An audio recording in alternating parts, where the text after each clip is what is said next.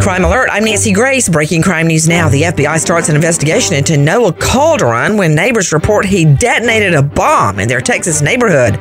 Agents find a disturbing search history revealing an obsession with the Columbine mass shooting and Calderon's intensive research on nearby public schools.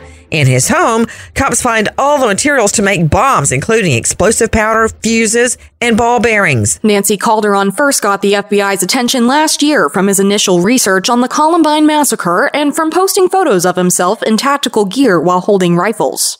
Then, after the bomb detonation, the FBI launched their official investigation, also finding evidence Calderon was researching how to make different bombs. During the investigation, Calderon turned over his cell phone, and authorities additionally found child pornography, for which Calderon also received charges. Calderon, 22, sentenced to 14 years behind bars, 30 years of parole, for a conviction on weapons.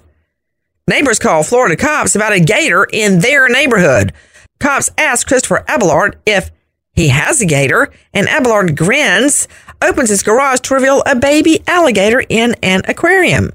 Well, cops want more info, so Abelard calls his dad, Gene Abelard, who explains over the phone he found the gator in the road and brought it home because he didn't want someone to, quote, take it home and eat it.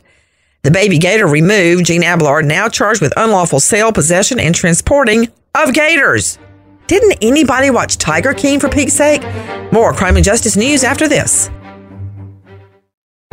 Now with the latest crime and justice breaking news, Crime Online's John Limley. In what appears to be a random attack by a student, 4 women have been stabbed at the Louisiana Tech University campus in the North Louisiana city of Ruston. Sydney Sumner with Crime Online brings us the latest from both police and university authorities. 3 of the 4 victims were taken to a hospital in Shreveport after suffering critical injuries. This according to Ruston Mayor Ronnie Walker.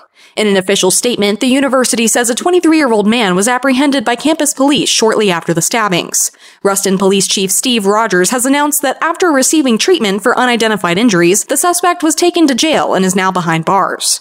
At a press appearance with Mayor Walker, Rogers said that the man was being held on 4 counts of attempted second-degree murder. According to Rogers, the weapon thought to have been used was a folding knife with a blade that measured roughly 4 inches in length. One of the 4 victims of the stabbing was a graduate student, and she was the first to be sent to a hospital in Shreveport. None of the other victims were said to have been students. According to Walker, 2 were sent from a Ruston hospital to Shreveport. The institution reported that a 4th victim declined medical attention. The assault took place just after 9 in the morning at Tech's Lambright Sports and Wellness Center, a recreation area where residents of Ruston and students can take fitness courses. It was at 9:08 a.m. that Tech police received an emergency call, and just 4 minutes later, the suspect was reported to be under arrest. Although Chief Rogers gave few details, he did state that the suspect had been in contact with police for about a week prior to the attack.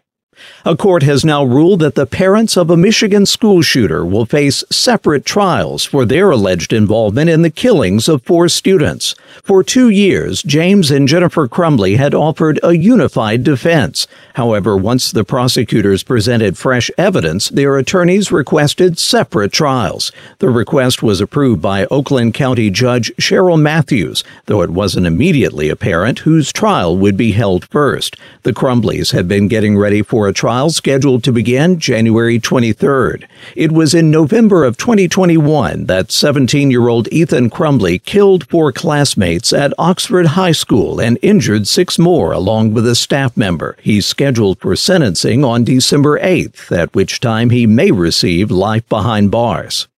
A convicted killer who broke free from a prison in southeast Pennsylvania earlier this year and avoided capture for nearly 2 weeks is now being charged with additional theft, burglary, and other offenses related to crimes he may have committed while evading capture. Once again, Crime Online, Sydney Sumner. 34-year-old Danilo Cavalcante is officially accused of stealing a transit van and breaking into homes in southeast Pennsylvania, where he took clothing, a sleeping bag, a rifle, and ammunition, among other items.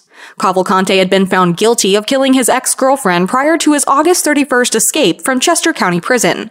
Cavalcante was subsequently charged with felony counts of burglary, criminal trespass, theft and possession of a firearm, as well as a number of misdemeanor charges, including theft and receiving stolen property. After a 2-week manhunt that alarmed residents and resulted in school closures just as the academic year was about to begin, Cavalcante was apprehended on September 13th. The breakthrough for law enforcement occurred when a plane equipped with a thermal imaging camera detected Cavalcante's heat signature. This allowed ground personnel to surround Cavalcante and secure the area before bringing search dogs in to conduct a thorough search. Thanks, John.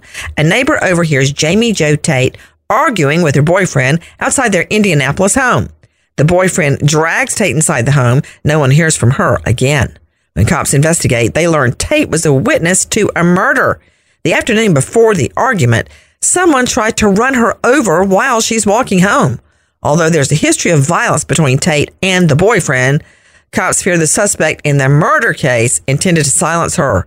Jamie Jo Tate, now missing over 3 years. If you have info on Jamie Jo Tate, please call Indianapolis Metro PD 317-327-6160. For the latest crime and justice news, go to crimeonline.com. With this crime alert, I'm Nancy Grace.